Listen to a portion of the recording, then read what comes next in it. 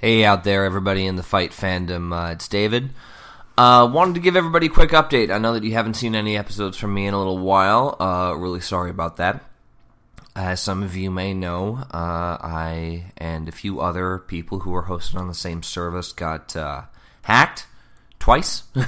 So, unfortunately, that has caused some setbacks, as has my move to Seattle recently, which I'm looking out the window right now into the University District, and, well, I'm not seeing a whole lot much. The view kind of sucks. But, anyway, I'm here now, and I'm able to produce again, and you'll start seeing more episodes from me real soon. In the meantime, I am going to leave you with a quote. This episode, by the way, is featuring Brian Watson Jones, a good friend of mine and collaborator on Human Combat Chess.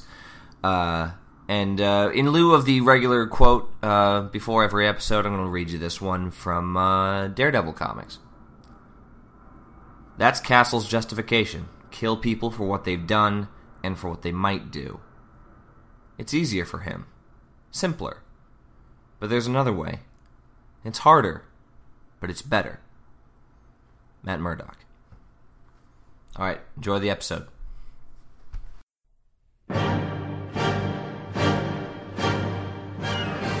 You want to fight? We'll give you a fight.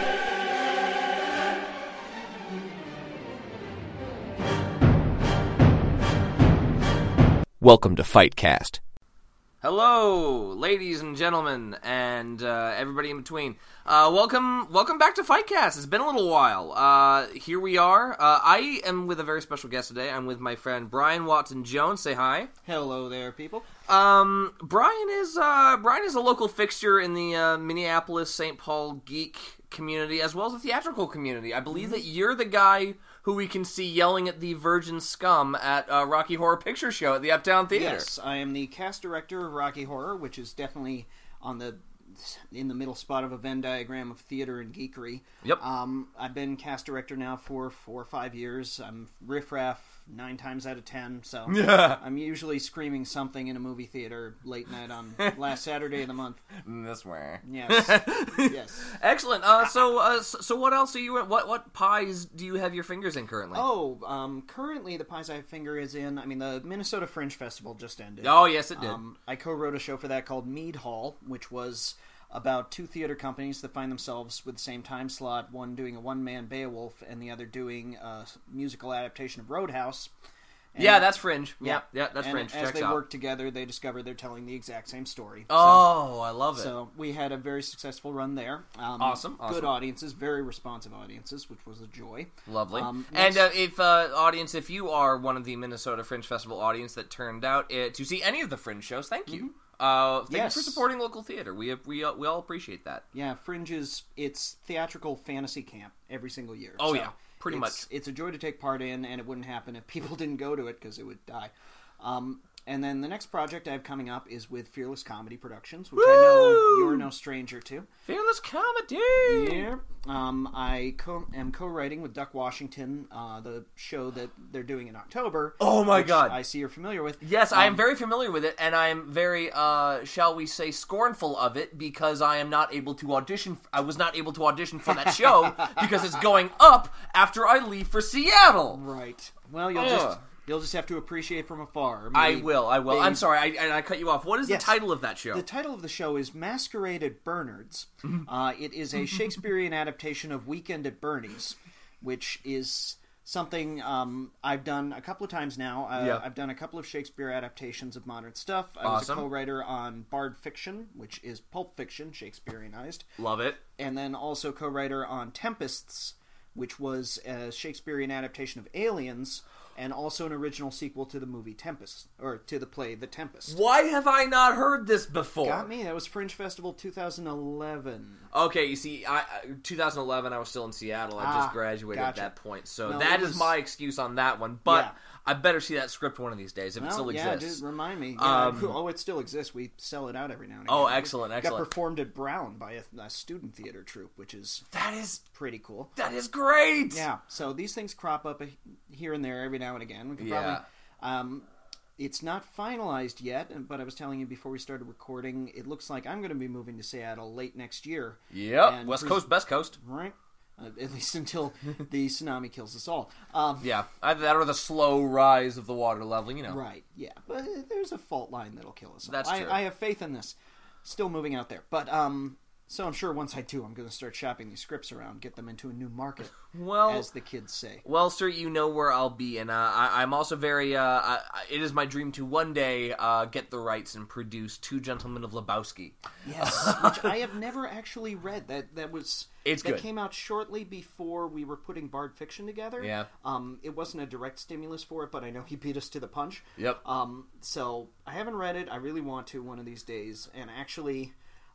because of that play, in a very, very indirect way, my name is in a book about Big Lebowski fandom. Awesome. Because there was a whole chapter on the Two Gentlemen of Lebowski, and they mentioned Bard Fiction as an aside. That is great. So, I wish I was that tangentially famous. Maybe one day I'll be that tangentially famous. It sort of happened by accident for me, so, keep at doing random things, and eventually something will come together. Absolutely. Is my advice. Audience, those are your motivational words of wisdom. Just do something and see what happens with it. That usually, that's how 90% of things are made, I think. Yeah, pretty much. Get out of your house and do things, or do things inside your house and send them out. And that is true. And speaking of doing things in weird places and sending them out. Good segue. Good segue. Yeah! If this was AON, I'd be making a bird noise right now. That's for you, AON. But no, this podcast, this recording is fortuitous, actually, because this came about, as I recall, from an event that we did at the Fearless Comedies 2016 Die Laughing fundraiser. I believe I was put on auction for a date. And I do believe you are the only person who bid on me, so thank you very much for the pity bid of $20. Look, the only problem was you went first, and the last person in the lineup was Dawn. Yeah, everyone was saving their money. Everybody was saving their money for Dawn Krasnowski. But I knew I couldn't afford Dawn, so I went. No, you can't. Yeah, none of us can. Yeah, maybe a couple of the Masons could. I don't know what happened with that one. Yeah, but I advertised my date as being a Netflix and grill date, which was it was around the time Punisher.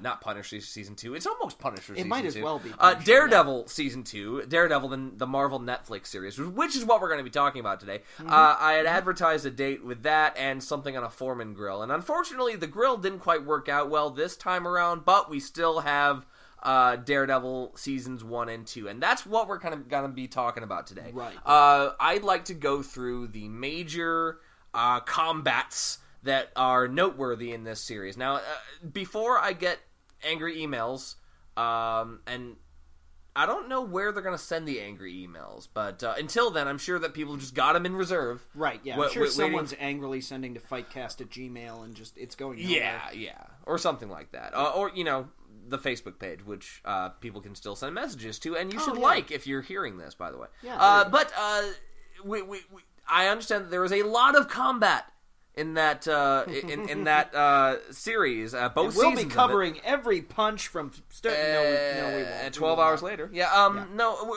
I decided that in the space of time and being able to get in depth about the things that we want to get in depth about, we're going to kind of focus on three things. What almost made the cut was the fight with Nobu in season 1, the Ninja Kusarigama fight and everything, which was so choice. Amazing choreography there, but we're unfortunately going to have to leave that one for a future episode. We're going to be talking about the famous hallway fights. These are all three of these vignettes that we're going to be talking about here are hallway fights. There's the famous hallway fight that happened in season 1 with the rescuing of that kid in the apartment building, and then we've got the hallway fight season 2, extracting Frank Castle from a group of bikers, and then we got the Punisher prison hallway fight, which is let's just say that both color wise and conversation wise, that's going to be the cherry on top. Certainly. So let's get right into this. Like, what was your reaction when you saw the way that the fights were handled in Daredevil season 1? Oh, in season 1, I was very, very pleased, and I'll tell you why. Because Daredevil hit Netflix, and I wasn't able to watch it for a couple of months. I was just busy, or I was doing whatever reason, I didn't have time to watch TV. You mean you have a life? Or just a better way to distract myself. After we get done recording, I'm going to ask you how you got that, and then we'll see how. No, I got a business card. I'll pass it. Excellent, yeah, excellent. There you go. So I hadn't heard any specifics. Fortunately, my friends generally in my Facebook feed are very good at not just spoiling everything. Because we're not monsters. Right, yeah. And also, I mean, it's Daredevil. It's not like at the end of it we find out that Blankety-Blank was his dad, or that, oh no, he's going up against Wilson Fisk. Who will win? Well, the show's called Daredevil. Yeah. So. Well, oh my god, if it turned out that Wilson Fisk was his dad, Now, can you imagine the shitstorm? Or if it ended with the Kingpin winning and the second season was just called The Kingpin, that would have been a bit of a mind twist. But here's anyway, the thing, I would have still watched it. It's Marvel. So I hadn't heard any spoilery things. I hadn't heard any specifics. The only thing I'd really heard about was how cool the hallway fight was. Yep. I hadn't heard when it was. I hadn't heard why it happened, who was against anybody. People just say hallway fight, and then the other side of the conversation would go, yes! Yep. So it was one of those things I'd heard talked up a lot. Then I went into it, watched a few episodes, got to the hallway fight, and was not disappointed. Oh, God, Which is a lovely thing, because a lot of the times when you hear the world respond positively to something, it builds your expectations higher than the thing can measure up to. Yeah. Did not happen with this. Thankfully. And by the way, listeners, if you're listening to this right now, just pause this episode, go watch that part of Season 1, and then come back, because we're about to get nitty-gritty into it. Yeah, the context of that fight is special if you're watching the series, but if you just want to watch the fight, it'll still make sense. He's one guy, and he's against everybody else. Absolutely. If we were to make a henchman count in this, I would say that this is one guy facing off against maybe 20 to 25 people. Would I be high? Would I be high in that estimate? No, you're thinking. I think of the biker one. That was just a constant barrage of new guys. This was, I would say, maybe 8 tops, and just the same guys getting knocked down. And that's right. Of course. Yeah. Now, when I was talking about this, because of course I binged this as fast as possible, and now the first thing that came up with a lot of my friends when we were talking about this particular fight, this moment in the season, is Old Boy. Because and not to spoil Old Boy for you, Brian hasn't seen Old Boy yet. Let's laugh at him. I have to get a copy that has English subtitles, so I'm not sitting there going, I'm sure this is interesting. Without spoiling any major plot points, and nobody will forgive me if I do, there is a moment where there's one guy basically with like a ball-peen hammer and like a 2x4 at one point who goes up against what is about a dozen people. I think it's about a dozen people. Okay. And the way that differs in this, you could tell where the inspiration came from, because you know that there was a writing room at Marvel, and they said, "Oh, I saw Old Boy like last week. What if we had Daredevil go up against a bunch of people in a hallway, which kind of nullifies the numbers advantage and makes for some very interesting one-take filmmaking?" And oh my God, one take! They did that in one take. Yes. They also did the Hellboy. God. Old Boy fight. They did the Old Boy fight in one take as well, but the interesting difference, the major difference, is that in Daredevil, the camera is basically panning like third-person video game style right over his shoulder the entire time. More or less. I mean, it halts when he goes into a doorway. Yeah, it's not fully anchored, but it does pretty much stick to the center. Exactly. When he moves down the hallway, it kind of follows him. Yeah.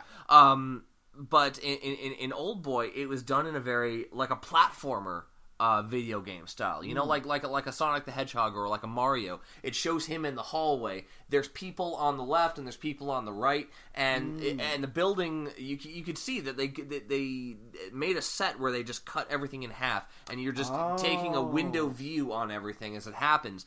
Gotcha. So it's a very omniscient camera. Very, very much so. At least in that particular scene. But I mean, let's get into this. I mean, he comes into the hallway. He's got rope on his fists, which is just an amazing little detail. And viewers, you can see me right now through magic. Listeners, the little, if you're wondering about the bit with the rope around the fist, that serves a couple of different purposes. You may have seen things where people wrap a chain around their wrist, or they wrap, or they put keys in their hand, or something like that, to give their punches a little extra bite. Yeah, and just holding a roll of quarters. Exactly. But it also has the added benefit of human hands are not meant to punch. Like, evolutionarily, they are not. We're getting better at it. Trust me. Trust me. We humans, we're getting better at it. But the human hand is not designed to ball up into a fist and hit as hard as it can, like a freight train. Mm-hmm. That damages your wrist. If you're not holding something in your hand, like one of the tricks is, like, they say, a Bic lighter. You put a Bic lighter in your hand, fill your hand with something so your fingers don't crush against them. But you run the chance of breaking your fingers. You run the chance of breaking your wrist if you're not perfectly aligned on your punch and everything. So when you by wrapping, and you see Thai boxers doing this in, like, the famous, like, the rope fist fight things. If you watch Ong Bak, by the way, future episode, but if you watch Ong Bak, you'll see this. They bind their hands with the ropes and everything. This kind of keeps the bones in place, and it keeps everything kind of. It's the entire reason that boxers wrap their hands before they go into before they put the gloves on, is that you're hitting as hard as your muscles can possibly allow, and you're trying to give your hand and your wrist a fighting chance to stay intact. And so, like, if I'm beating on people like Daredevil does with my hands bound in rope, if I break a hand, or, I mean, if I break a bone in my hand or in my forearm or something, yeah, I may notice it, but it's going to keep it more or less in place. Right. It's going to make sure that I don't get a jagged piece of wrist bone coming out through my hand or something. Yeah, so it keeps it more to hairline fractures and less to compound exploded bones. Exactly. And so by doing that, you protect yourself a little bit so that you can continue the beating longer. Right. Which is, of course, what we all want. Which is why, ever since boxing went from bare-fisted to padded and taped up, it's actually caused a lot more injury. Oh, yeah. Because the Blunt fists head can trauma. handle, Yeah. but the heads are still getting as much damage done to them. Yeah, I do not envy professional boxers that, or MMA fighters especially, because, like, they don't have the gloves. That, of course, the trade-off is they can't hit as hard, but the other thing is that they're getting hit with a less protected projectile. Right. So... And, well, they can also switch it up. It's not fist until it's done. They can throw in knees or feet or elbows, or just to keep any one part from getting too worn out. All the same, though, if you see somebody with big old cauliflowered up ears, you know they've taken a lot of hits to the head. Right. So be wary of this person. No, I'm sure they're very sweet people. But getting back to the fight itself, so we got Daredevil. He's coming in, about to rescue a kid who's at the end of this apartment building hallway, held by a gang of ne'er-do-wells. We do not use that term enough. No, yes, it's a number of Russian rapscallions. Exactly, Russian rapscallions. The immediate thing we talked about is this is the blending of great fight choreography and great cinematography, and when you get both of those in the same place, it's butter. I swear. Something that hadn't occurred to me until we rewatched them prepping for this is they avoid the shaky cam mistake. Yes, they do. They keep us feeling present without making us feel like we're actually inside of a head. They heard the Bourne ultimatum, and they said no. Yeah. Basically. Yeah. And I'm so happy about that, because the shaky cam was an important step in the evolution to where we get to this point, to where we can do detailed and badass-looking, normal person fight choreography. Because, I mean, Daredevil, he's got the enhanced senses and everything, but physically, he's a Joe. He's a regular Joe who's he's Batman. He's undergone a lot of training and a lot of conditioning. He doesn't have super strength. He doesn't have super stamina. He's the son of a boxer and learn how to take a hit, but that's just a human being. You could argue that he's got better than normal, like, reflexes and reaction and that kind of thing because of his senses. But it's because he's reacting. If somebody's going to throw a punch, he's sensing those little first movements to prep the arm, and he's not listening just to them seeing breathe when and that the kind of punching thing. happens. Yeah, he can tell when the punch is coming, so he gets more warning. Exactly. However, all the same, immediately getting into this thing, he gets hit. He gets hit again. He gets hit. He gets hit behind by a guy while he's trying to take care of the first guy. Right. This is more or less exactly what you'd expect to happen if you got a gang of thugs attacking you in a hallway. You're going to get hit by all sides. Right. The point is not to avoid all damage. The point is to take damage in a way that you can maintain Absolutely. while dealing out much worse. Absolutely, and immediately you see Daredevil using the walls to his advantage. He's propelling himself off of the walls to add a little bit of extra force into his punch. He's using. You can sort of see him a couple of times use the wall to check himself. Like, okay, a wall's behind me. There's no guy directly behind me now, so I can deal with this guy. And you also get the entire scene is done in one shot. And I asked you before we started filming, like, how many takes did this take to do? Yeah. And I don't want to know how many takes it took to do, because you had the seamless transition of, and I found this out later, of course, because I'm a freaking geek, but those moments where he ducks into a room from the hallway and then comes back out, those were transition moments where they replaced Charlie Cox with the actor who could do the more flippy stuff. So if you go back and watch this scene, if Daredevil goes into a room, beats some people up, throws a computer monitor out of the room at one guy's head, which is just, of course you're going to grab office equipment, because fuck this cathode ray tube monitor. Right. We're not even using these anymore. It's a really, really clever cover, too, because then you see him go into a room that has three guys in it, you hear cool sounds for a while, and then one of the guys goes flying out, smashing breaks the door. the door. So we get to see really good fighting, but we also get to see a bunch of implied really cool fighting. Yes, we do. And we don't have to see every punch. We just know good stuff is happening. Amazing bit of storytelling. Amazing bit of storytelling. So, but some of the moments where he comes out, that's not Charlie Cox coming out. It's Charlie Cox going into the room, and then the flippy stunt actor, as I've been calling them. And I was good about this on Winter Soldier, and I was good about this, and I'm going to be better about this in Civil War. But I do need to find out these people's names, the stunt and fight choreography crew deserves their due. So look for the show notes of this episode. I will find these people's names because they deserve to be known. Yeah, well, this is another reason there needs to be a best stunt category in the Oscars. So that we we see these people's faces from the front. We learn their names. We learn, so who was the woman who was dressed up as that guy? Because a whole bunch of those stunt performers are female. Yes, they are. We need to see, all five nominated this year are female. Maybe women are badass. Well, we'll let that trickle into culture a little bit. Oh, absolutely. It is my dream to do a future episode of this podcast with a female stunt performer. By the way, if you are a female stunt performer and you're digging what we're laying down here, contact me, and I would love to talk to you on the show. Because there's comparatively fewer roles for women that need stunts. The market for female stunt performers, like the female stunt performers that have jobs and steady careers in Hollywood and other places, that they are the best of the best. Yes. Like one woman who I know, Heidi Moneymaker, which is... Really? That is a great name. Her name is Heidi Moneymaker. Okay. She's black. She's Scarlett Johansson's stunt double in Avengers. Oh, really? This woman is amazing. All the stuff where you get like the kip up off the floor into the Hurricane Rana, that's Black Widow's whole thing. Absolutely, being able to be really good at martial arts. Exactly. So, point of this particular digression is female stunt performers. Respect. Yeah. Much respect. Yeah. But going back to this fight, so we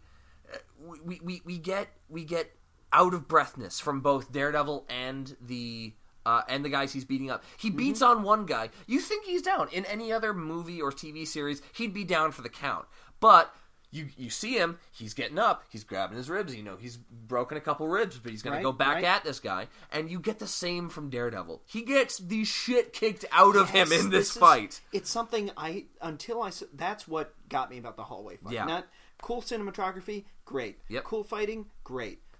Flawless stunt work, I didn't see any ghost punches. Yep. Excellent. But the fact got tired. He's winning this fight, and it's still taking its toll. The acting is something I have seen so seldom in any type of action movie, let alone a superhero. You have the holy trinity here. You have cinematography, fight choreography, and acting all coming together. Well, just in so many movies, Captain America doesn't breathe hard unless he just throws a car at somebody. But it makes sense for his character because he's superpowered. Yeah, exactly. But you don't ever get to see him weak. Yeah. Which is, again, you're right, makes sense. Superhero, super soldier serum. He's got the plot reason that happens. Yep. But at the same time, it's easier to empathize with someone who's winning a fight and it's still having a hell of a time at it. taking a bunch of punches to the back and the head, and he looks like he's feeling it. That's just a pleasure to watch. You know when you come home at the end of the day and you pour yourself a glass of scotch, no judgment, or something to the equivalent, and you treat yourself a little bit because you know you deserved this because you worked hard for it. Mm-hmm. This is the exact same feeling you get at the end of this fight. Exactly. When it looks like this fight has consequences. It looks like it has a reason. He worked for this. Yeah. He worked for this victory, and you are right there along with him because, again, the camera sells it and the fight choreography sells it. You're not getting these big high kicks. Well, okay, you're getting a couple of jump over, flip over kicks, which is like right. Great nod to Captain America too, because you get the you get how he finished off Batroc. You get that gigantic leg over somersault kick down into the right. face. You get that. You get one of those that finishes this fight. So I don't know if that was a conscious shout out, but if it is, I see you. Mm-hmm. But he works for this. He earns this, and that moment that you get at the end. Another great acting moment, great acting storytelling moment here. He's about to open the door with this kidnapped, frightened, terrified child who's just heard a bunch of men whose careers have just ended in crime. Right. And you have a moment. He's about to open the door. He takes a second, remembers he's wearing a mask. He takes up the mask to not alarm the child with some freaky masked dude. All of a sudden, is like, is this another tormentor or what? Mm-hmm. He takes off his mask because he knows enough an exhausted, sweaty, bloody guy is going to walk in the room, not being able to see half his face is not going to help. He's got probably teeth between his knuckles or something. Yeah. But he takes off his mask so that he can, it's like, it's all right. I'm here to save you. That kind of thing. Just beautiful cherry on top of just the storytelling of this entire thing. I could go on much longer about this, but fight choreography points. Everything is very upper body for the most part. You're getting a lot of these quick punches. You're getting maybe a little bit of propulsion off the wall to deliver particularly powerful, downward hook. Yeah, a couple of kicks, but not much elbows, because it's knees, a hallway. Yeah. There's no room for sweeping side spin kicks. If I was a little bit more skilled than I am, I could see myself doing this. But of course, we all could. I mean, we'd all get our asses kicked probably. Yeah. But you can see. And your brain can believe that a human being is capable of this. And I'm sure that there are human beings that are. And if you're listening to this, I'd like to see you on the podcast. I'm always going to say that. But while we could wax further about that, about Season 1, we're going to leave it there. We're going to skip right ahead to Season 2, where we have clearly the moment where Marvel listened to the fans. And they're like, oh, you guys really liked the hallway fight Season 1. I guess we're going to have to do a hallway fight that tops it. And, okay, to set the scene for the Season 2 hallway fight, pause this episode, go back and watch it. Yeah. Okay, we're back. Now, if to set up the scene, though, just in case... he's just had a confrontation with Frank Castle on the roof of a building where Castle has, threatened to shoot somebody with a sniper rifle unless Daredevil shoots him with a revolver that's been taped to his hand, which he then uses to shatter the chains holding him to the chimney. Right. And so it's like, haha, I've taken a third option. You've given me this false dichotomy, and I prove to you that it is a false dichotomy, sir. Because I've just, released my chains and kicked your ass. Lateral thinking is the hero's way. Exactly, lateral. Gotta love lateral thinking. Or four-dimensional thinking, that too. Yeah, Dr. Manhattan. Yeah. But, the details are fuzzy, but Castle gets injured. He's down for the count, and Daredevil's trying to get him out of there. Yeah, Castle has intentionally riled up a biker gang to attack to give Daredevil trouble, basically, and force him to make a choice. And by the way, if you're looking for something fun to do on a Friday night, I would not recommend this. But he gets away with it due to the following reason. So we get the establishing shot that we get at the beginning of this. He's going... cameras following him down a well-lit hallway this time. This is a very well-lit hallway. Right. And he... it's a slummy apartment building, but still it has all the lights. He gets to the freight elevator, deposits Castle in the freight elevator, and you can hear him frantically tapping the buttons like, close the door. You see people coming down the hallway at him. In any other series... any other movie, this would be the moment where, haha, the hero narrowly escapes by getting into the elevator at the last moment while the doors are closing. As or the at the guys last are second, the bad in. guy's hand gets into the door to say, "Aha! You thought you were away." Aha! Pyramid Head in Silent Hill. I have a strange fondness for that movie that I'll have to get into at some other point. But in this case, no. The twist is he's not frantically trying to get away. He's just trying to get Castle safe in the elevator until he can just trip the doors, get out of the elevator, and march headlong down the hallway at them. I still think he would have taken off, except in that last second, a civilian comes out of his apartment and starts getting hassled. So it's a little bit you like, never see this. You never see this in Hollywood. I gotta rescue that old guy. And doing it amazingly by getting in front of him, grabbing the first thug he sees, pointing the now empty revolver at the back of his head, threatening to shoot him, telling the guy to get in his apartment, in no uncertain terms. Which is amazing. You never see this in superhero media ever. Which is what you'd expect to do. It's like you'd expect to see Captain America, dealing death or destruction to a bunch of ne'er-do-wells on a street level or whatever. You never see anybody poke their head out of the window. You never see anybody go, "What the fuck is going on? Oh my god!" You never see that. But of course, unless it's a plot point, unless somebody has to capture a cell phone video that'll reveal that Captain America's real to the world, or something like that. Have you. But of course, this was. They're in the Battle of New York. That would make complete sense if everybody was already gone by that point. Right. However, you do have this, and this is the street level Marvel. So of course you have this. You have people poking their heads out their windows because this is New York City going, "The fuck are you guys doing at this hour?" Right. Oh shit, you're having a duel. Yeah, it's New York. There's a point at which noise outside. That's a lot more noise than usual. It's just gunshots. Coming this way? It's just buckshot. It's fine. It's fine. No, it turns out it's an entire biker gang fighting Daredevil. Right. And he's got some interesting sort of handicaps. He's still got the chain that's lashed to his arm. Mm-hmm. His left arm, he's got about a 20-foot length of chain. And in his right hand, he's got duct tape, a now empty and useless revolver. Right. Which is a great way to start off the fight. Now, I can tell, having watched this, that this is not one single camera take.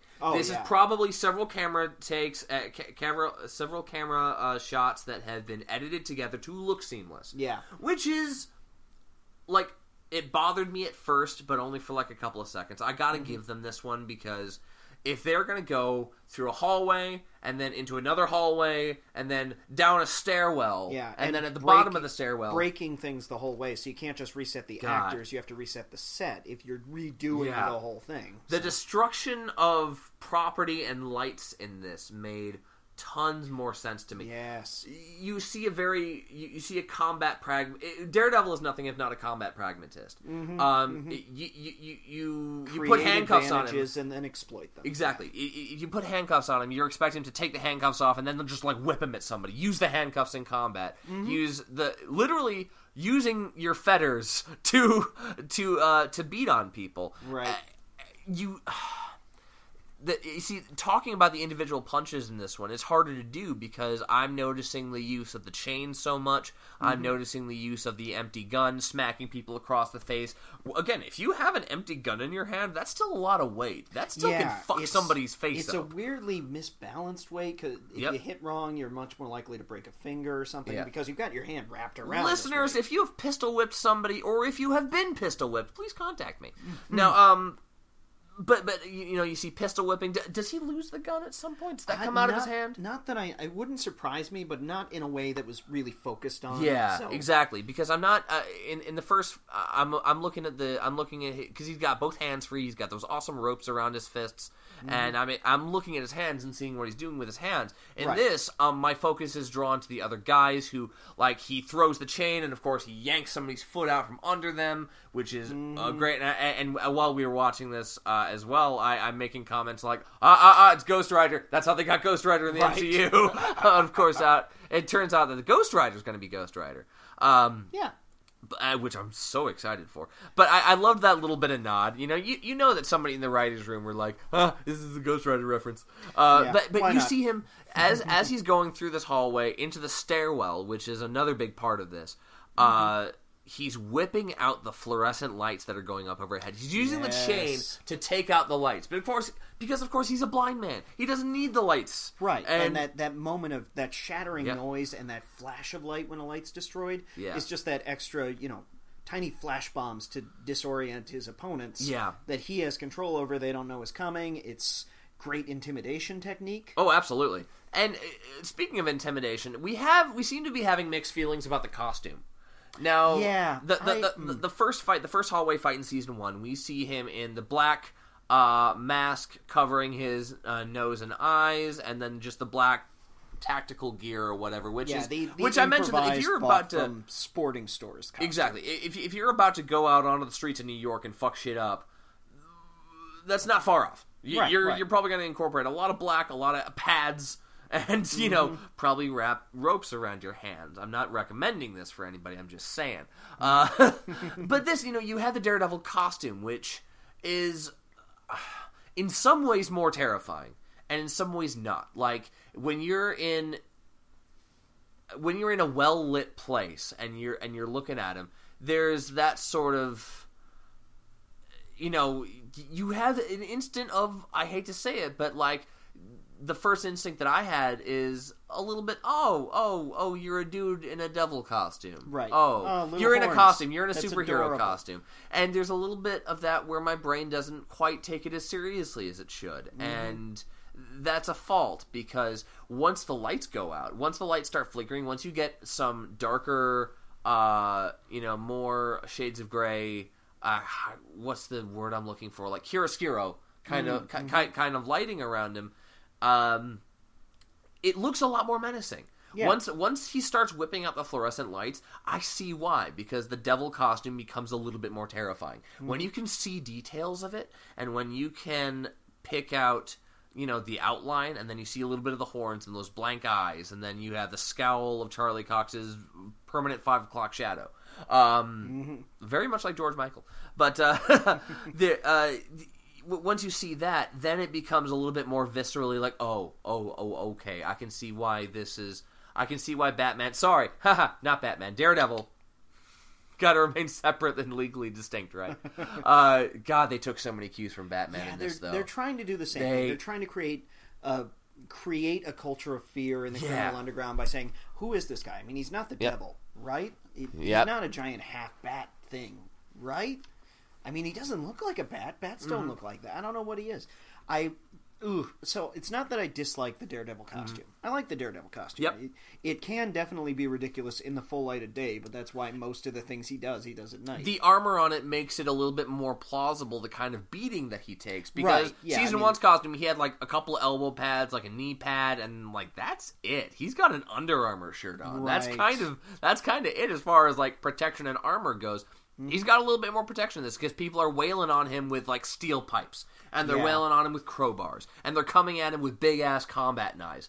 And of course, he's turning the combat knives out of their hands. He's not doing the obvious thing, which is we're going to get to Frank Castle in a second. But he's not doing the obvious thing, which is like just turn it around, stab them with it, that kind of thing. Yeah. But people are coming at him with If you don't have a weapon, don't worry. Your opponent will be happy to give you one. Very much so. Yeah.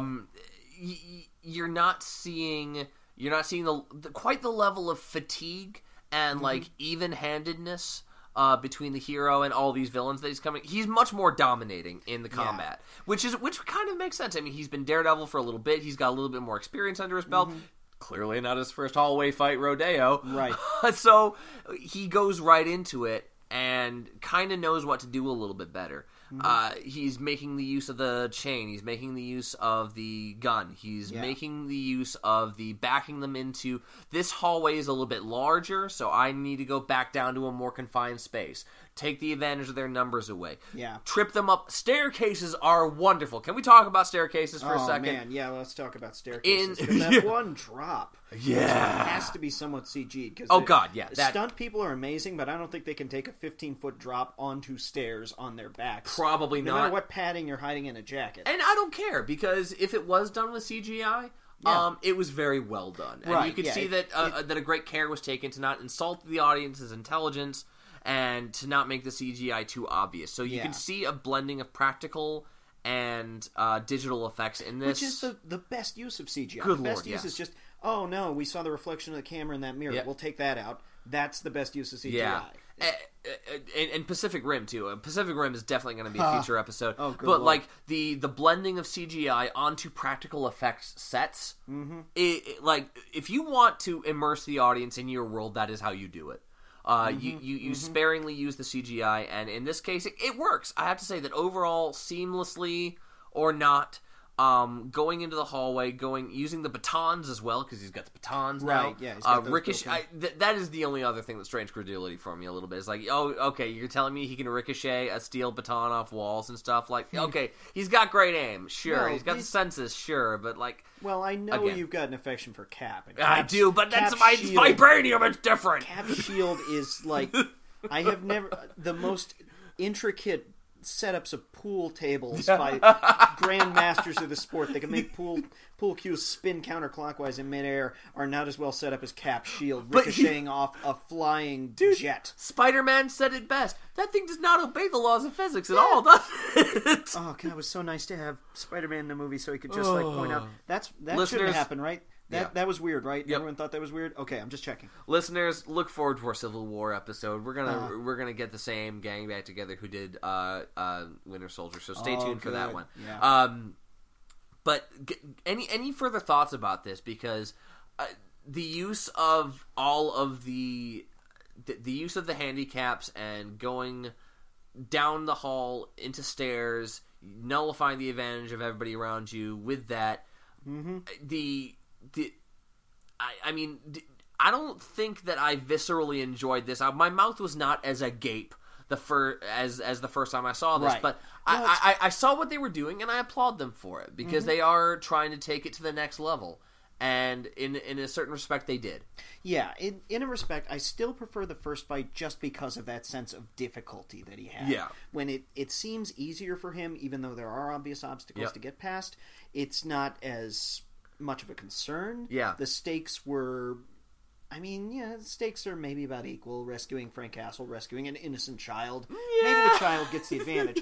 But almost apples to apples there. Yeah. Almost. And generally the bikers are more fragile than the Russians because the bikers, you get him one good hit, you drop one guy 15 feet and he doesn't get back up. Yeah. What a wimp. Exactly. The Russians kept getting back up because they weren't taking as much damage. Yeah. Maybe they were just tougher overall. And again, we're talking about fists. We're talking about fists versus face. We're not talking about, repurposing steel bars and crowbars and knives and all this kind of stuff. No one was getting their head slammed in a door in the Russian or thing. getting your head yanked with a chain. That kind of thing. Yeah, so in general, the individual enemies were less dangerous because it was easier to drop them. It's just that it was a constant wave of new bikers. Yeah, yeah. And, what was the other point I was going to make of comparison? They did add some aspects to the second hallway fight that I really appreciated, especially the whipping out the lights. Yeah! There was just something so satisfying about that. Yes, there was. Partly because the noise, the light flash, the fact that it started happening, and I immediately went, oh, strategy. Yep. Really good strategy. Exactly. Really smart. There's so many reasons that makes sense. And then you also get that cool effect that you don't often get in shows that are trying to keep their ratings from going too high. Yeah. Their concern ratings, not their viewership ratings. Oh, yeah. You get the shattered glass flying everywhere. So you get that visceral sense of stuff just flying through the air because they're not going to have blood actually exploding out of shattered noses. They're not going to have pints of it splattering walls. Oh, so absolutely. you get the glass instead. Did you see the most recent season of Game of Thrones? I did, yes. Did you see the Battle of the Bastards? Mm-hmm. So you get it's not exactly completely accurate in terms of what you might see in the middle of a battle, but the hazards of the workplace, as it were. Yeah. The arrows, they are just dropping in waves. You got to be ready for it or not. Just they're dropping in waves. And you got to keep on doing your thing. You might be doing a thing against a guy, and then he gets hit with an arrow. Why did he get hit with an arrow? Because 500 people shot arrows, and one of them got here. Exactly. And in this case, you have incidental stuff like the glass flying everywhere. You have again the occupational hazards of superheroism. Right. I think that yeah, 8 out of 10 on that one. If the beginning hallway fight was about a 10 out of 10 in terms of like fight scene wow factor, and I'm sure that we at Fightcast are going to come up with a scale of some kind. Stay tuned. A lot of plans in the works, but so if season 1 was 10 out of 10, I would give this about an 8 out of 10 because again, the story is told so amazingly clearly through zero dialogue, but all acting, cinematography, and fight direction. Agreed. I mean, you can't. Yeah. You can't top that first fight. Absolutely. So it's not a mark against them that they couldn't. All right. So if that was a Black Sabbath album, let's go ahead and bite the head off the freaking bat here and go straight to the Frank Castle prison fight scene. Yes. Oh my god! This I said it before we were recording. I stand by it. This was the scene that was the audition tape for, hey, do you guys want to watch an entire series about Punisher? Because we can make him just a really cool guest star. That's fine. Or you could have this for 13 episodes. You tell us. Okay. It is in many ways the polar opposite of both of the fight scenes that Daredevil had in the hallway. Because again, this is a hallway. This is a confined space. Hallways are great. Like, passes are great. Like I talked to you about before this. It's the Thermopylae factor. Yes. You're limiting the enemy's numerical advantage because they have to stack up behind each other in a hallway in order to get to you. And you're limiting their prep time because if you're behind one of your allies, you can't ready your weapon. You might stab your own guy in the back. If you care about him, of course. Well, yeah. Well, then your weapon's stuck and it's no good to you. Yeah. Practical concerns too. It's not like everybody can run up knives in hand at the ready. They have the same amount of time to get ready. It's when the guy in front of them is on the floor. I do want to see that though. Just a henchman running at our protagonist with a knife out in front of him, just running breakneck. We probably will. In the Punisher series, there'll probably be some stool pigeon who does too much heroin, just trying to take out Frank Castle, and it's played for comedy, because that's hilarious. Oh, please let that happen. Marvel, if you're listening to this. You're going to have to add some comedy to Punisher. You're going to have to balance it with some You have to get some black humor in there, or else it's just not worth it, right? But, to set up this scene, Punisher has just, through being goaded on and given the opportunity by none other than the Kingpin himself, Wilson Fisk, in prison.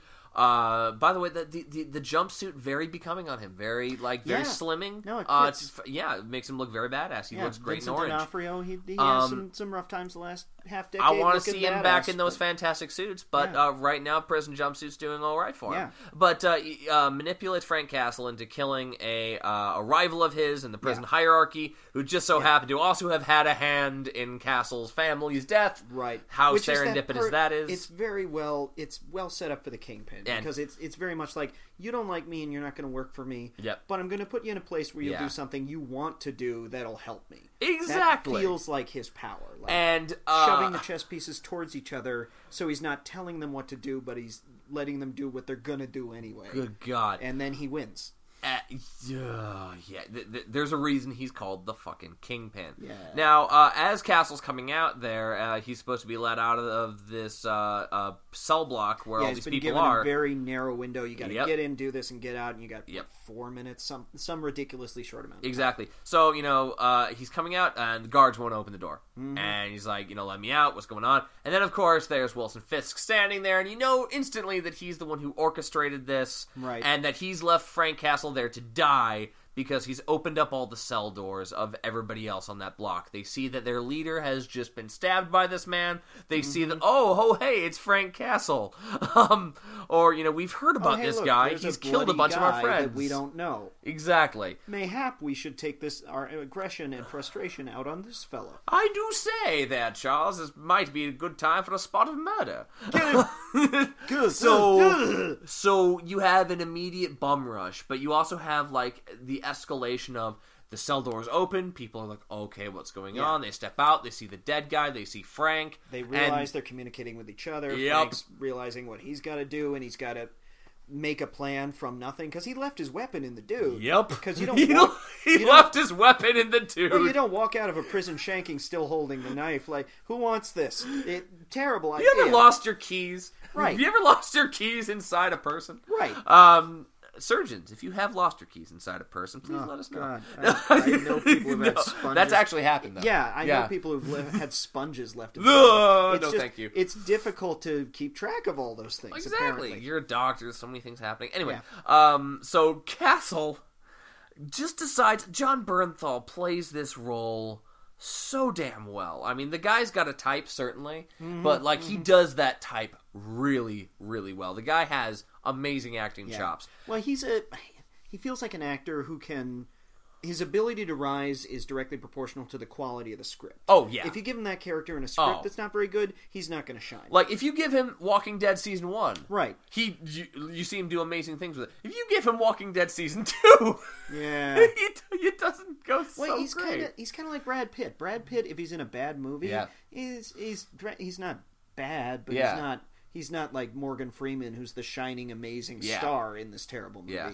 But if you give him a great movie, he can hit it. He can hit the A levels. Absolutely. And speaking of Brad Pitt and John Bernthal, Fury is a future episode that we will be doing. So stay tuned on that one. Tank on tank combat. So future episode spoilers aside. Now, he just gives a big old bellow and just rushes headlong into this because also different from Daredevil. Castle is going to enjoy this. Yes. He is going to enjoy not just hurting these people, but killing them. Outright murder-lating them in, like, horror movie fashion. Yeah, he's smart. He's a soldier. Yes. If he can get out of this, he's going to get out of this. Yeah. He's not dumb. He's not a berserker. All the same. But if he can't get out of this, he's gonna do it. You're in the cell block of a maximum security prison amongst utter shitbags. Yeah. Utter disgusting pieces of human beings who will kill you because you looked at them the wrong way. Right. And he knows that he is not going to feel bad in any way about ending these people's lives in spectacularly gory fashion. So we get, within the first 5 seconds, we get solid slam punch to the face. Castle gets punched in the face. Knee, shove, broom handle attack. Takes the stuck off broom handle. Impales a motherfucker. Yeah. And then that sets the tone for everything. Every single guy in that block goes and picks out their favorite shiv and comes for him. And that sets the tone for absolutely everything. Because, again, you see the difference between Daredevil. Daredevil is a martial artist.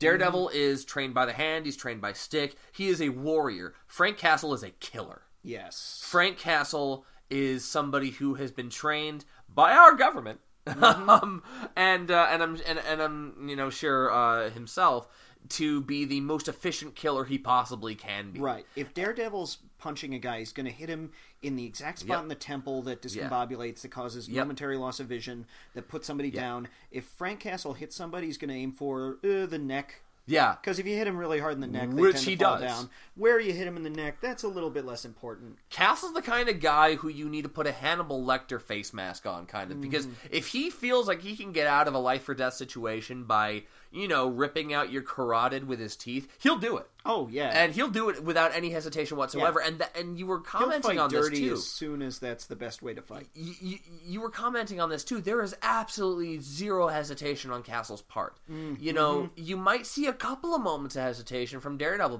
just because if I go after this guy, is there... Okay, I'm going to check this wall behind me. We're good. That kind of thing. But with Castle, there's zero hesitation whatsoever. Yeah.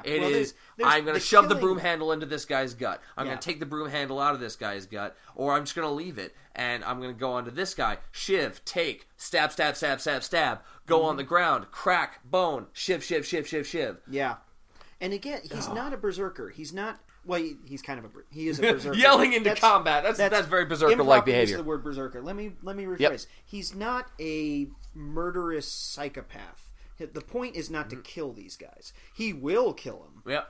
But when he's shivving somebody, he'll stab him in the neck and kill him, or he'll stab them 5 times real fast in the stomach so they stop getting up. Whatever makes that guy stop faster. Whatever's the most efficient way to prevent the attack from continuing. When he finishes, a couple of guys are still alive. They're hurting. Oh, yeah. But he doesn't go and finish them off because they must be dead. Exactly. They're no longer a threat. They're down. So, and you mentioned this as well. you mentioned as he's doing like the rapid multi-shiv with the prison shank, because you got to do the multi-shiv because you don't know if that's going to get him in one. It's a thin bit of metal. It's going to cause some damage. You mentioned Breaking Bad. Yeah. You mentioned immediately like Breaking Bad, which is great because no half measures. Right. And Frank Castle is a man of zero half measures. You just like there's something, not necessarily Viking Berserker, but you do see this.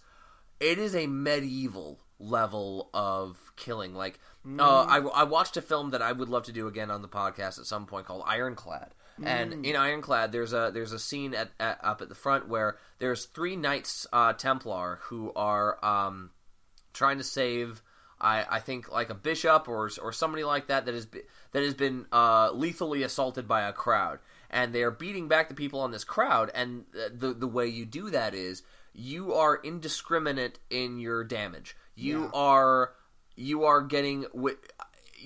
fighting to incapacitate, and you don't care if that is incapacitate to a lethal extent or incapacitating to the point of their career's permanently over. You don't care. And you see Frank Castle kind of not caring. Like you said, he fights to end the threat, and that is it. He is not a brawler. He is a killer. He is somebody who puts people down, whether that be in traction permanently or in the ground. It doesn't matter. Yeah, it depends. He's got a target in this fight, and that was the dude he killed at the beginning. Yeah. Everybody else is incidental. Not good guys. Again, he's not going to feel bad. But you see a bit of desperation here, too, because he's locked in a cage. Yeah. This is you know that the only way out of this situation, the only way you get to live is through their corpses. Right. You see that, again, John Berthal's amazing acting. You see that all over his face, just as he's assessing the situation. Oh, okay, this is what I have to do. Better go balls out and do it, because otherwise I'm not going to see tomorrow. Just amazing storytelling that everywhere in this entire series. And at the end, of course, you have this amazing, like, he's just shoved a knife into a guy to the point where there's arterial spray all over his face. Again, call over to Game of Thrones, Battle of the Bastards. Yeah. At the end of that, as you might be in any ancient combat, you are drenched. Yeah. You are drenched in the blood of your enemies, literally. Right. Frank Castle was sticky with it. The point of your weapons is to damage their ability for their blood to stay inside. Yep. And when it comes out, it's pretty much going to go everywhere. Yeah, they've leaked to the point where they're leaking all over you. Right. This guy leaks all over Frank Castle, and again, you have the wonderful dichotomy of everybody's in their orange jumpsuits and he's in a white jumpsuit. Right. He is in the white new arrival jumpsuit. New guy white, yeah. Basically, right. Which is, by the end of it, there's very little white left showing. The riot cops come in and they fire tear gas, and he just turns around, just calmly, like, he almost just waits for him. Doesn't like say, "Oh, I'm the Punisher." Like no quippy line. No, yeah. This isn't unrealistic. No smartassery. He's not going to fight his way out of the prison. Exactly. So like, what do you want me to do? You locked me in the cell block, and 12 guys with shivs and sticks came at me, and they wanted to kill me. I stopped them from doing that. What do you want me to do, guys? Like, you just have this look on his face where he's just like, I'm finished. You know, like at the end of There Will Be Blood. Oh, there's a Punisher comic where he ends up in prison. Yep. He's sent intentionally. It's not dissimilar. It's obvious. It's not similar enough to be something they lifted from. But he finds out one of the mob guys who was involved in his family's death is in prison, so he goes to prison. Yep. And as he's being led in, he's being led by a crooked guard who's like, "Yeah, you see that guy? That's the most dangerous man in this prison. Here's his whole resume. Yep. This is how his wife died, blah, blah, blah." Yep. That's the guy he's going to send after him. So Punisher beats up the guards real quick, takes one of their batons, and breaks that guy's neck, and then drops the baton and says, "Tell him to send the second most dangerous." But it's that he stops. He goes, "Okay, that's what I was doing. Yep. Now you're going to beat the hell out of me and put me in solitary. Yep. That's what's going to happen. Exactly. I'm not going to win and fight against these guards." Yeah. Frank Castle's not there to fight cops. Yeah. He's not there to fight prison guards, even if they are crooked. Like right. If they're in Kingpin's pocket, all right, fine. Yeah. If they're in somebody else's, fine. If they're just day jobbers who then go home and go, oh man, it was awful today. But no, fine. Castle is, I mean, I was about to say he's a soldier, but I mean, those in the armed services will know that there's a bit of a distinction between a soldier and a Marine. Frank Castle's a Marine. Yeah. He's accomplished he's accomplished the mission. Yeah. There is nothing left for him to do, and so he's like, okay. And then, of course, you have that just lovely shot. The tear gas is filling the hallway. He's not even reacting to it. And just smoke fills the frame. He's just staring for it. Blood drenched on his face and everything. Yeah, he gives the grenade just enough look to go, tear gas. Yep, exactly. And oh, man. If we did... That might have been my favorite moment in Season 2. We had a lot of great stuff in Season 2, just to lightly touch on things. We had the hand attack on the hospital, for instance. Oh, yeah. That was terrifying. Yeah, with them swarming like... Yeah, and you see it through the eyes of Rosario Dawson's character, too. Right, who is a badass, but not in a fighting way. Yeah. I mean, there are so many great combat moments, and I have to say that I want to give immediate kudos to the stunt crews and the fight choreographer crews, and the people who put these scenes together, the stunt doubles, everybody involved in making this stuff happen, because you are engaging in a very rare form of storytelling. You're engaging in storytelling through violence. You're engaging in storytelling through putting yourselves at risk.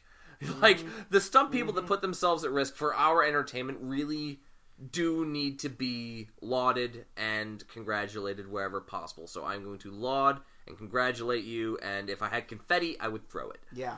Well, they've got to walk... I mean, you've done stage combat. Yeah. I've done stage combat. Yep. They've got to walk that weird stage combat line of looking incredibly cool, incredibly dangerous, incredibly uncontrolled, while being completely controlled.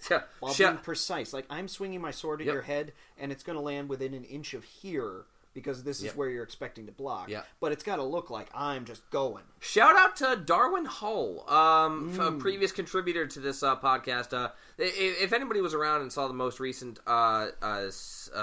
season of Human Combat Chess, you'll know that Darwin is... he's a great fighter, he's a great combatant, and his character he fully embodies on the chessboard, which is that of an uncontrolled brute. Right. And the way that he's able to portray that character in his fighting with the uncontrolled berserkerness, Darwin Smash and all that, while being controlled and safe to the point where, like, I didn't feel nervous for any of his fight partners knowing that this was staged. The only feelings I had watching that was like, damn, that looks brutal. Damn, that's very well done on their part. Like, that, it takes a lot of effort to look that uncontrolled and be able to do it in such a safe manner. Yeah, and be able to work with people and tell that story in that way. Right. And I've the last 2 years I've done the color commentary for Human Combat Chess. So if you did see the previous one, you probably had to ignore me most of the time. No, those are his dulcet tones. You want to be hearing those. Yeah. But so I watched every fight from the same position because Booth, and his pattern of emergence, rushing, thing, always the same. Yep. That's where you see the control, is seeing the show a dozen times, and he's following the exact same footwork pattern, getting in the same places at the same times. Yeah. A little bit of variation because if a glove falls off, everybody has to adjust. And, so it's not like watching no fight. robot. No two fights are exactly the same. Right. They're like snowflakes. You've got to deal with the world as it exists. Absolutely. Even if that world is a bird that gets in or whatever. That is true. So there's that variation, but in terms of the actual pure fighting form, totally controlled, totally as much the same as any two movements by a person. And that is a high mark of skill. So Darwin, if you're hearing this, well done, buddy. We're still talking about it. So Brian, thank you so much for joining me for this episode. And I thought this was a pretty fantastic Netflix and chill date, I have to say. Literally. But you got anything else to plug coming up in the Minneapolis theater scene in the near future? This is by no means certain. The auditions haven't happened yet, but I was involved last year, so I probably will be again. Yep. Klingon Christmas Carol. Klingon Christmas Carol. Every year it comes around. Yes. We had a gap of a couple of years, and then it happened the last couple. I was in it last year. I am, if it fits my schedule and if the director wants me, I will be in it this year. Let's leave it at that. Featuring another Human Combat Chess alum, Ethan Jensen. Oh, yes. And Gregory Parks. Yes! So, also Gregory Parks. Yeah, and a couple of other people, too, who are going to kill me. I have to confess, I haven't actually seen the show. I haven't been able to see the show just yet, so you're going to have to forgive me for that one. But audience, please check that out when it rolls around. Jenna Young. Yes! Yes, she's not in it, but I believe she will be involved in the choreography for it. So, excellent. Or she might be in it, I don't know. But she's involved in some way with the violence coordination.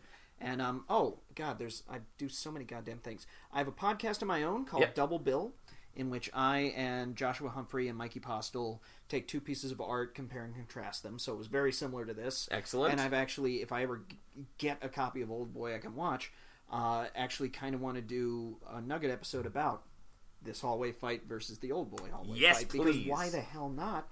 And then the other thing I've been involved with every year since 2010, will be involved with again. This part is official. Yep. I've been offered the part.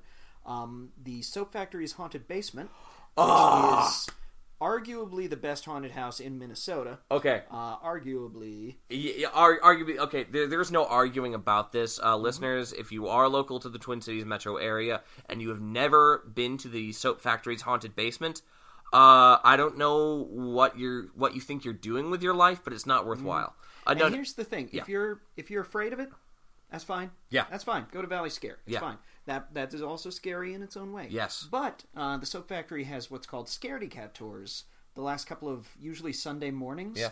Lights on, no actors. You can just go through and check it out like it's an art exhibit. Yeah. Because here's the secret: it is an art exhibit. It's a performance art installation piece. The work and the level of craftsmanship and detail and love that I see that has been put into every inch of that basement that they deck out for Halloween. They spend months working on this thing beforehand. I'm sure that there are people, as we speak right now, who are plugging away working on a piece of art for this year's Soap Factory. We've got to build Saturday, and this is not the first build. I've gotten the call for it. Yeah. And I will actually, this year, I've been an actor in it to one extent or another every year, like I say, 2010 on. Excellent. But this year, for the first time, I'm designing a room. Really? So it'll be a smaller room. I won't say which one because that would involve describing what it is. Yes. You just have to go. You're gonna have to do it. Assembling one of the environments, which is going to be. It's a new challenge, and it scares me, but it scares me in that way you got to run towards. Absolutely. Please run towards this. Do not be daunted by the fact that there are gigantic lines. Get there an hour, 2 hours before you feel like you need to. Make yourself a reservation. Tickets are already on sale. Make an evening of it. Yes. I haven't looked recently, but I would be shocked if there was a ticket left for Halloween. But otherwise, plenty of space. So yeah, damn you, sir, because again, this is something that you're doing, and I don't get to see it because I will have left for Seattle at that point. But yeah, I cannot possibly sing the phrases of that piece of art any further than I already have because it's just amazing. You owe it to yourselves to check it out. I love it. There's a reason I've been doing it. This will make 7 years. Awesome. Because it is. To do it is running a marathon because you get to the end and you're surprised you survived, and then you can't wait to do it again. Exactly, and see it multiple times if you want because the art that is involved is absolutely beautiful, and it will scare the living pants out of you. So with that, I have to say thank you so much for listening, everybody. One last real quick plug I want to make is to our good friends, our only sponsor so far at this podcast, True Stone Coffee Roasters. True Stone, you make a lot of what we in the theater, comedy, stage combat community possible. I'm sure you've heard us talk on previous episodes about how it was basically the nitro pump cold press from True Stone that allowed us to do Human Combat Chess in the first place. Yeah, I saw that powered a lot of people. Yeah. Not only that, it has powered Fearless Comedy Productions going through a 50-hour comedy marathon every year called Die Laughing. That's right. There was a True Stone setup there. I don't know if there was a full-on setup or not, but a lot of us were sponsored by True Stone. We had True Stone with us. I know that my good friend James Lyndon Fairbairn, he went and bought an entire pack of cold brew. So thank you for that one. Please check these people out. Locally made, locally roasted, fresh, amazing coffee. you owe it to yourself, especially the cold brew. I'm always going to say that. Maybe it's just summertime or whatever, but it is definitely cold brew, and I promise you right now, I'm not going to ever shill anything on this podcast that I would not use myself. Right. I drink True Stone cold brew at every opportunity because it is just that good. So please check them out. True Stone Coffee Roasters, fresh roasts, cool beans. Now, unless you have any further remarks, I think we can wrap this one up. I think that's it for me. Excellent. Thank you for listening to Fightcast. As always, please check us out on Twitter at Fightcast Radio.